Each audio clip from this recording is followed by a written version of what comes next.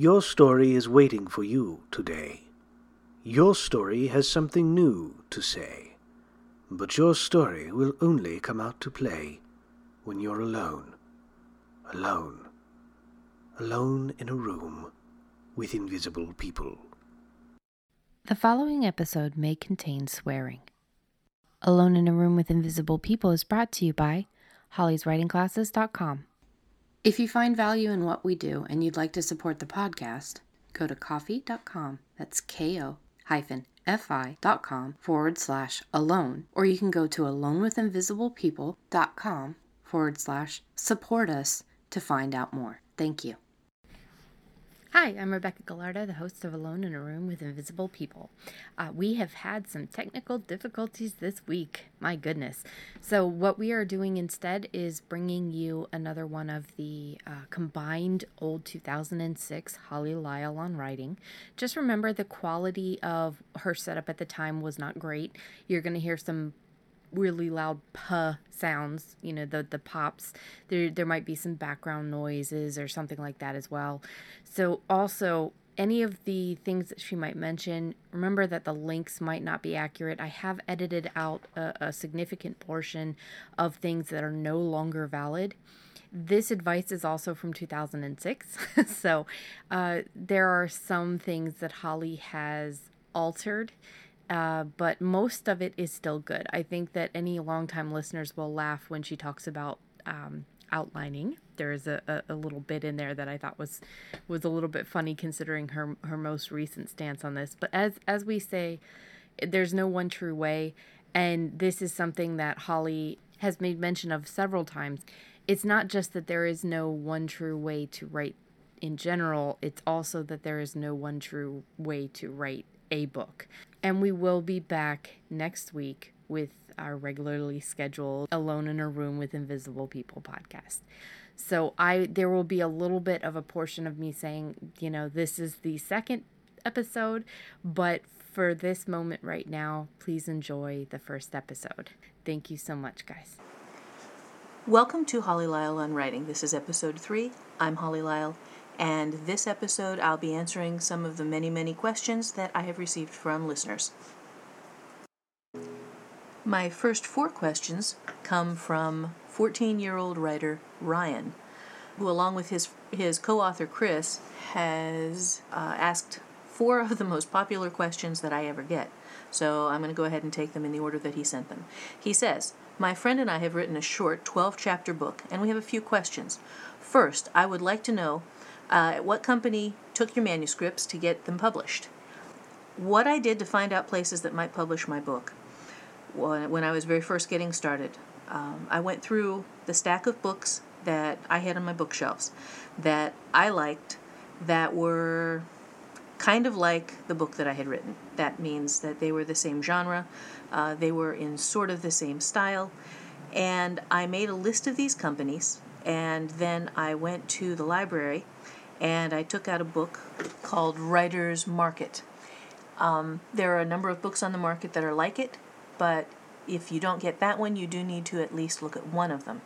They tell you who is accepting manuscripts, in what format they're accepting manuscripts, which portion of the manuscript they want to look at, which editors would be interested in your book as opposed to which editors most certainly would not.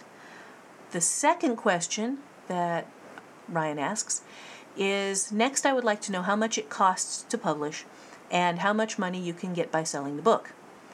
Okay, repeat after me. Writers get paid to write. We're going to say this again. Writers get paid to write. You do not pay the publisher to publish your book. The publisher pays you. Now, the publisher may be a small publisher that can't afford to pay you until after the books start to sell. That's okay. That's legit. The publisher is still taking the risk of either putting your book into a binding and doing the copy editing and doing the print and buying the paper and the supplies and everything to create the book that he will then send out, or you will work with a bigger publisher and the publisher will pay you up front with what is called an advance. If you are involved with a publisher who is saying, well, in order for us to publish your book, we need $5,000 from you, $500 from you, $300 from you, $10,000 from you, then you are involved in what is commonly known of as a scam. Do not pay the publisher pays you. The third question that Ryan asks is, can two authors publish one book because we both wrote equal portions of it? Yes, you can. This is called collaboration. Before you get too deeply into it, the two of you need to sit down and write out an agreement that says which of you owns which portions of the book, and that allows you, if you stop being friends or something awful happens, to take your portion of the book, your characters, your story, your background, everything that you did, and move it over into a world of your own. I know you don't want to think about this. This is not fun, but collaborations, unfortunately, have a very nasty habit of going bad somewhere along the way, and you want to make sure that you own your own material and both of you agree which material is yours and which is his. Fourth question. Finally, I'd like your advice and comments on our first chapter because we are still in the rough draft to type stage. I don't actually critique manuscripts. However, what you need is to finish it, correct the grammar, correct the spelling, and then find an editor who would be willing to look at it and ask the editor's opinion, because what a writer thinks of your writing is considerably less important than what the person who has the possibility of buying it thinks of your writing. Those are the 4 questions from Ryan. They were really good questions. That's why I answered all of them. My next question comes from Jeffrey, who says, "Hey Holly, first off, I just wanted to say how much I enjoy not only your website, but your novels as well. I kind of stumbled across you roughly a year ago, and have been a reader ever since, knocking out 11 of your novels at that time. First off, let me stop for authorial intrusion. Thank you seriously very much. People who go out and buy the author's books are the reason why writers still keep writing. If it weren't for folks like you, I would not have a job, so thank you very much. Onward. To the question, I am currently writing a novel myself. I have a world, 3,000 years of history, 4 major regions, 10 established cultures, 6 languages, hundreds of towns, villages, cities, and urban centers, and 6 major characters, all named. I've taken time to give each name meaning, but allowed the characters to develop, and let me know what their name was meant to be instead of starting a name and developing a character around it. My problem is that I need more than 6 characters to drive my story. They need to speak with, run from, fight with, avoid, shop with, and in all other ways interact with sub-characters. All of my sub-characters are either currently nameless or have terrible names. Example, a fisherman named Pike. Yeah, that's a bad name. How can I find the right names for the right sub-characters without spending the great amount of time it would take to figure out everything about them? Thanks for your time." Okay, you've already developed the cultures. You've already developed the languages, so you're 99% of the way there. What you do is you use the alphabets and the grammars that you came up with for your languages, and you develop sound clusters from the different sounds that each of your languages uses. You take these sound clusters, little bits like, say one language uses the K-A-K sound for the last part of the name for males, sort of like we use A as the last part of the first name for females frequently. Then you take one of your nouns or one of your verbs, you wiggle it around a little bit, you stick your K-A-K on the end, and you have a guy's name. Don't have to worry about what it means, not important what it means. Doesn't have to fit the character, does not have to be meaningful as some sort of literary device. It's a name. Bob. What does Bob mean? Bob's a sound. It's a thing you call Bob. And that's all it needs to be. Don't get too swallowed up in all of the details and all of the fascinating world building. And dude, I totally understand. I love building. I live world building. But it's entirely possible to spend so much time on the world building that you don't write the book. Just sounds, nice little beginning things like D'Artagnan, the little D at the beginning with the apostrophe, that's a thing that indicates that it's a French name. That's cool.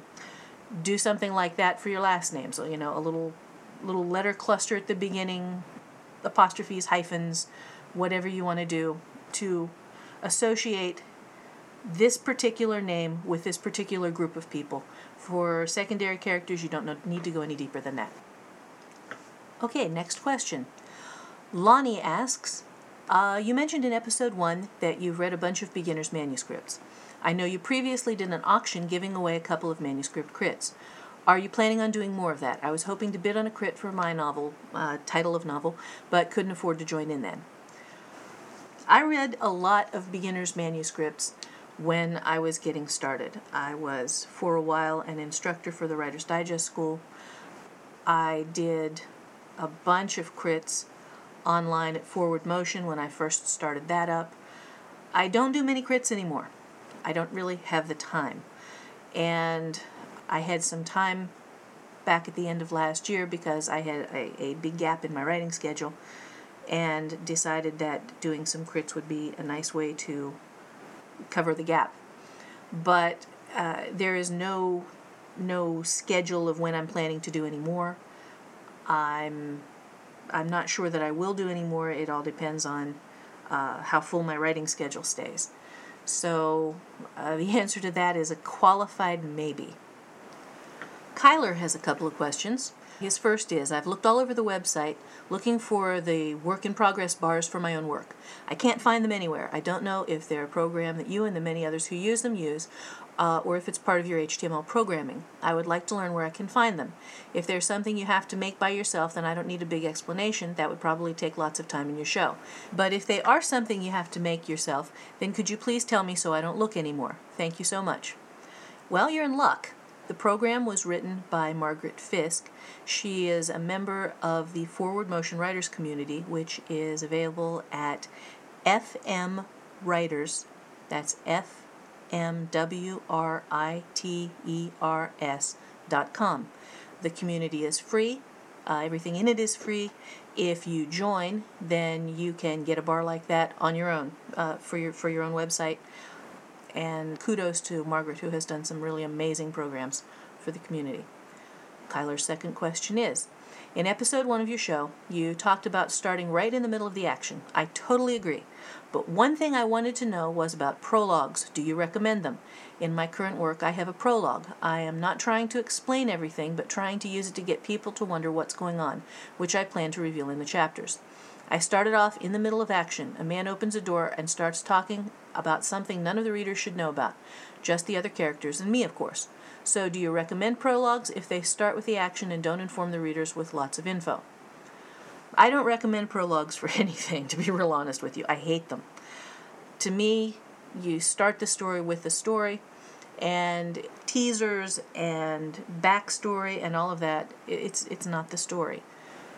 I know there are folks who like them. I know that there are editors who use them. And I had one editor who made me use them for 2 books. And I still hate them in the books. I hate them. I hate them. I hate them. I don't read them in other people's books. As far as I'm concerned, when you get to the story, I'll start reading. I'm going to skip the prologue. This is me. That said, it does sound that like you have at least taken the one possible way that I think actually works with a prologue, in that you're starting the story with it. I'd recommend just starting it as chapter 1. Again, that's me. This is a personal opinion. This is not something that's going to cause an editor to kick your book out the door.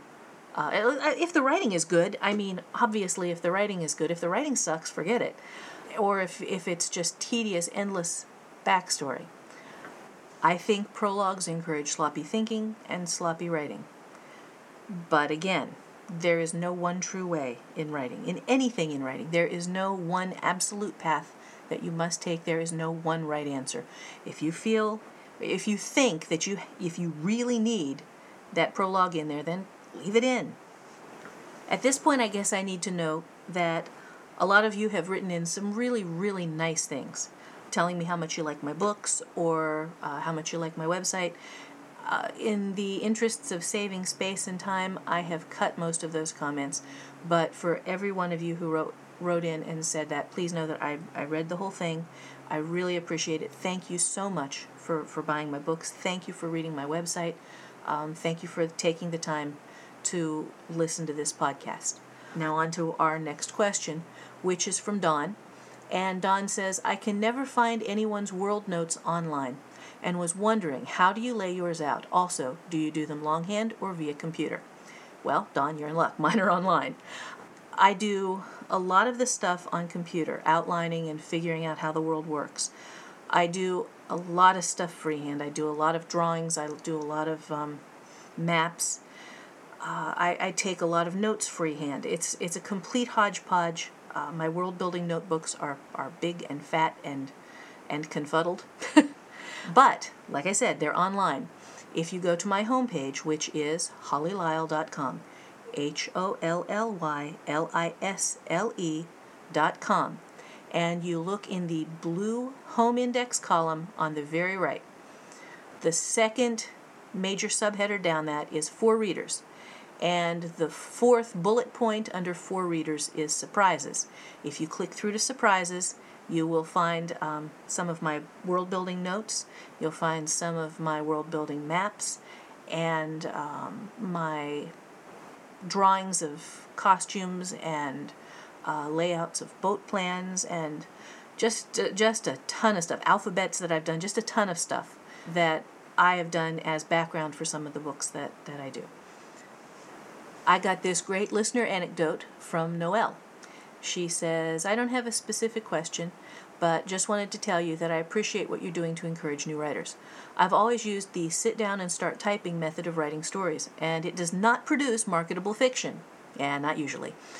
She says, I had a bit of an aha moment in talking to my partner about your work. I was whining about my storytelling skills, and he commented that I was a good game master for role-playing games. I said, Hun, you have no idea how much preparation goes into those campaigns.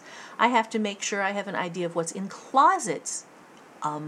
Right. Red face.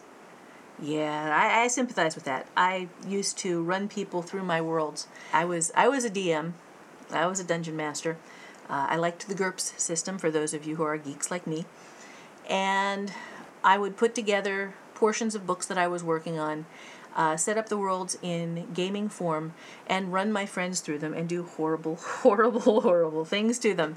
And then I would use some of the horrible things that I did to them as idea boosters and starters for stories that I was working on. It's world building, dungeon mastering, gaming, both online gaming, not online gaming, but both live role-playing gaming and role-playing gaming on the computer or on your platform are really good ways of figuring out how worlds go together. They're not so hot for putting together stories, but they are fine if you're wanting to figure out how to build your own world. And yeah, details matter. Details, outlines, I outline everything. We will probably do a couple of shows on outlining everything.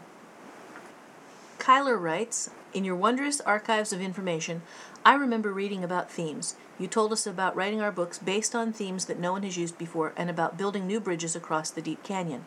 My big question, though, is how do I put this theme into my book? How do I write my story but employ my theme into it? I believe I can write my book and find themes, but how do I employ the theme I want to write on into my work? It just seems a little daunting to me. Well, first off, the article that Kyler referenced is finding your themes. But to answer the question of how you actually write your themes into your story, what you do is you think of a story that uses your theme as the primary conflict or a secondary conflict. It's not hard. It really isn't hard. You have to be passionate about what you write. You have to really care about the story that you're telling. You have to want to get something across to your characters. You want to make them live and breathe and believe their world and the rules that their world operates by, and to face this conflict that you have given them, this theme that you have given them, as something that they believe from two completely different sides. One of them is for it, one of them is against it. You let them fight it out. You make the conflict real. You do not give them easy answers.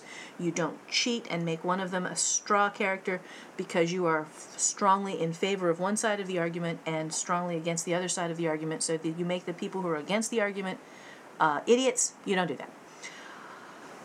A lot of it is about passion. A lot of it is about loving what you're writing And if you love what you're writing, and if you love the story that you are telling, and if you have been honest in creating characters, both good and bad, to present their sides of the theme, then the theme will write itself into your story and you won't have to worry about it. This is one of those things that really comes with experience. It was hard for me in my first books. It has become progressively easier as I'm closing on 30 novels. It's never easy, because if you're telling the truth, it's going to hurt. But it's easier. It's easier to make yourself tell the truth. I've frequently referred to writing as dancing naked on your roof. And I think this is a fair analogy for what you're doing with themes, because any theme worth anything is going to be something that you're passionate about. If you're not passionate about it, it's the wrong theme for the story. And if you're passionate about it, then you are going to be putting a lot of yourself into the story. And people are going to read the story and they're going to see you. And that's a very uncomfortable thing. I think beginning writers especially are very leery about getting naked up on the roof there and dancing. It's never comfortable. It's not comfortable for me now. But it's the job. Alrighty, and here is the next episode. The first question is from Sally, and she says, I've read 3 of your books so far after reading how they were written, and I'm planning to start my 4th. My favorite so far are Last Girl Dancing and Midnight Rain, and my first question is, how do you keep a story interesting? With both the novels mentioned, I couldn't put them down and wondered how you were able to achieve that technique. What I do is I only write the parts that interest me. To give you an example of this, I'm going to read you a short excerpt from I See You, which is my next suspense novel. It's coming out on July 5th of this year. It's going to be available in better bookstores everywhere, and of course online at Amazon, Barnes & Noble, etc. It's about paramedics, and they get involved with some very nasty murders. And here's where we start. Their radio crackled to life. Rescue 28, do you read? Dia jumped into the truck and grabbed the handset. This is Rescue 28, go ahead. We have a call on a code 140 animal bite. Alligator on back porch attacked unsuspecting woman walking out her door. She gave them a street address in the cross street and added, police and animal control are dispatched. Proceed code 3. Shit, Dia said. Ryan drove, Dia took the passenger seat, and Tyler rode in the jump seat. Bets on how big the alligator is, he asked. 5 feet, nose to tip of tail, Ryan said. Bigger than that and she wouldn't be able to call for help. We don't know that she did call for help. Might have been a neighbor who saw what was going on, or a family member. Might have been, but I'm guessing it wasn't, Ryan said. Tyler said, I'm saying 6 feet, nose to tip of tail. That's big enough to do some damage. This won't be critical, though. Today is going to consist entirely of crap calls. You predicting that? Dia asked. Is this the big one speaking, or Tyler with his brain on iPod? Straight big one, he said. This is pure gut feeling. Good then, Ryan said. We could use a calm day. I hate your gut feelings, oh big one, Dia sighed. But back to the alligator. That leaves me with either 7 feet, which is nearly big enough to drag her back to the canal, or 4 feet or under, which would be pretty unlikely to go after an adult woman, I'd think. Goddamn dinosaurs are evil. I don't think they care how big you are, Ryan said. They scare the shit out of me. Dia closed her eyes. Either of you guys ever check your stoop for alligators before you step out your door? Ryan laughed. Are you kidding? I just walk out the door. I have a flight of stairs to walk down from my crappy little room, and if an alligator ever climbed all the way up them, I figure he deserves to eat me. He worked hard enough for the privilege. From the back, Tyler said, I never even think about it. The siren screamed. Cars moved out of the way, or didn't, depending on the age, alertness, and asshole factor of the driver in the question. And Dia sat there considering bad ways to start a day. Having an alligator attack when you stepped out the door seemed to her like a pretty bad one. So, what do you do if you walk outside to check your mail or something and a gator charges you? How the hell do you deal with that? All 3 of them were quiet. Dia couldn't think of anything to say. Apparently, neither could the other 2. They can run 35 miles an hour in short sprints, Tyler eventually said into the silence. And their jaws are strong closing, but so weak opening that if they're closed, you can shut them with one hand. You can hold them shut with one hand, sorry. Dia and Ryan exchanged glances, and Ryan said, maybe so, dude. But would you want to be in a position to try? I'm just hoping this one is already dead and out of the way when we get there, Dia said. I'll deal with drunks and druggies and guys with guns and knives, but I draw the line at alligator wrestling. The other two laughed. That would be a lot funnier if it wasn't true. Ryan turned on the cross street they'd been given and pointed down to 2 police cars, an animal control truck, and a small crowd of men and women standing on the sidewalk and in the street, all of whom turned and began jumping up and down, pointing to the house on the right and waving their arms. Well, look at that, Dia said. Group ambulance boogie, more than 8 people, nobody running to the house. I say the alligator is 4 feet long or under, it got hold of the woman's clothes, and she doesn't have a scratch on her. And that at this point, somebody has trapped it under some form of furniture. I want to change my bet, Tyler said. I'm holding steady with mine, Ryan said. They pulled into a neighbor's driveway and got out. Dia lugged her paramedic kit, while Ryan and Tyler took the stretcher just in case. From the back of the house, they could hear running feet, screaming, thumping, thwacking noises, and heavy objects being moved. Doesn't sound like they have everything under control yet, Tyler said. We could, wait in the car. Wait in the truck. Ryan and Dia looked at each other, and Dia said, "And miss watching the fun? Are you nuts?" She broke into a trot and loped around the corner. The scene was pretty much what she'd imagined. There was a woman up on the beams of a very nice solid wood pergola. She was screaming, and there was a lot of blood on the concrete, but Dia couldn't see where she was doing any bleeding at the moment. Well, maybe she'd cut herself climbing onto her pergola, which, considering the woman's size, indicated a significant triumph of fear over gravity. And Dia wouldn't lose any betting points for a climbing injury. On the ground, there was one lean, mean young alligator about 4 feet long, whipping his head around and charging at the cops and the one animal control officer who'd responded to the scene. The animal control officer was attempting to get a loop around the gator's nose and not having much luck with it. Little bastard was fast.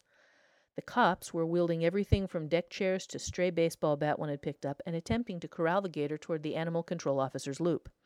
Everyone was trying to stay out of the way of the gator's jaws and tail, though.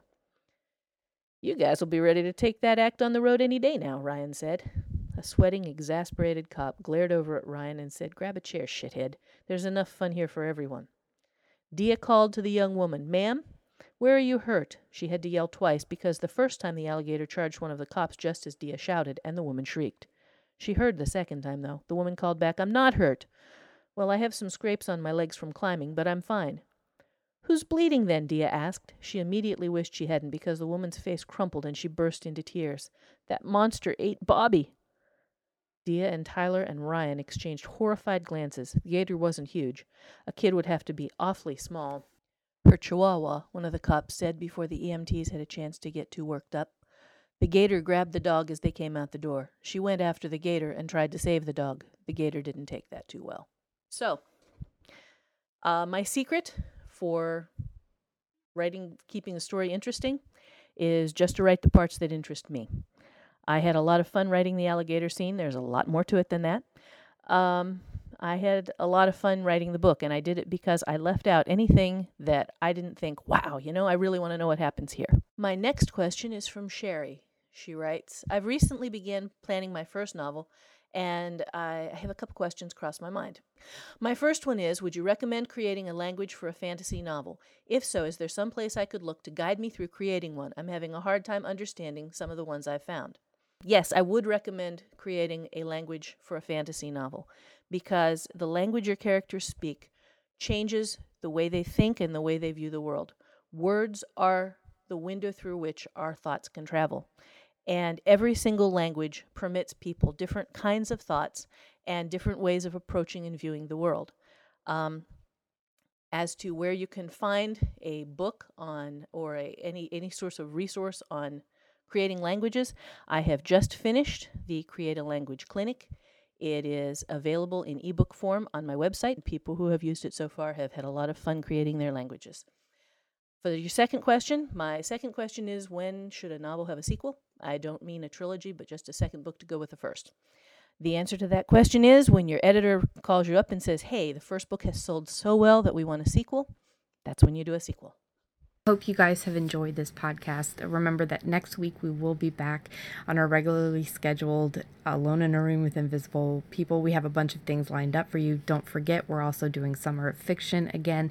That will be starting in June, so you're definitely going to want to jump in there if you've got the time, if you've got the space, if you've got kids. Remember, we've got the how to create a superhero last year, and I'm not sure if Holly's doing new things or what, but we'll have to talk about that. But we've got a lot of things coming up. So you can follow us on the socials. That is at AIARWIP on Twitter, Alone in a Room with Invisible People on Facebook, Alone with Invisible People on Instagram. You can also follow Holly on Instagram. That's at HOLLY.LISLE. You can follow me on Instagram. That's rgallardo. It's at RGALARDO. If you would like to support the podcast, we have a coffee account that is ko-fi.com/alone. We also have a drop-down menu on our website at alonewithinvisiblepeople.com that gives 3 different tiers. We've also got different ways as far as buying through the podcast, links in the show notes at our website. And if you would like to support Holly, go buy her fiction, go buy her classes. I'm a huge fan, and I'm not the only one. If you're wondering which class is best for you, go into the forums and ask some people. Tell them what your story is. Tell them what you're looking at as far as the issues that you're coming into at the moment, and ask them, hey, what do you think that I would benefit most from right now? And again, remember, the forums are free, and so is the podcast. So if all you can do is share, that's huge. That's gigantic, because it's, without listeners, we've got no reason to do this podcast in the first place. So if you've got writer friends, if you've got, acquaintances that are writers, if you've got people that you've been telling forever, like, oh, you really should write, even though we don't use that term should, tell them about the podcast. We appreciate every single one of you guys. We love you guys, and we are going to be so happy to see you next week. Thank you so much.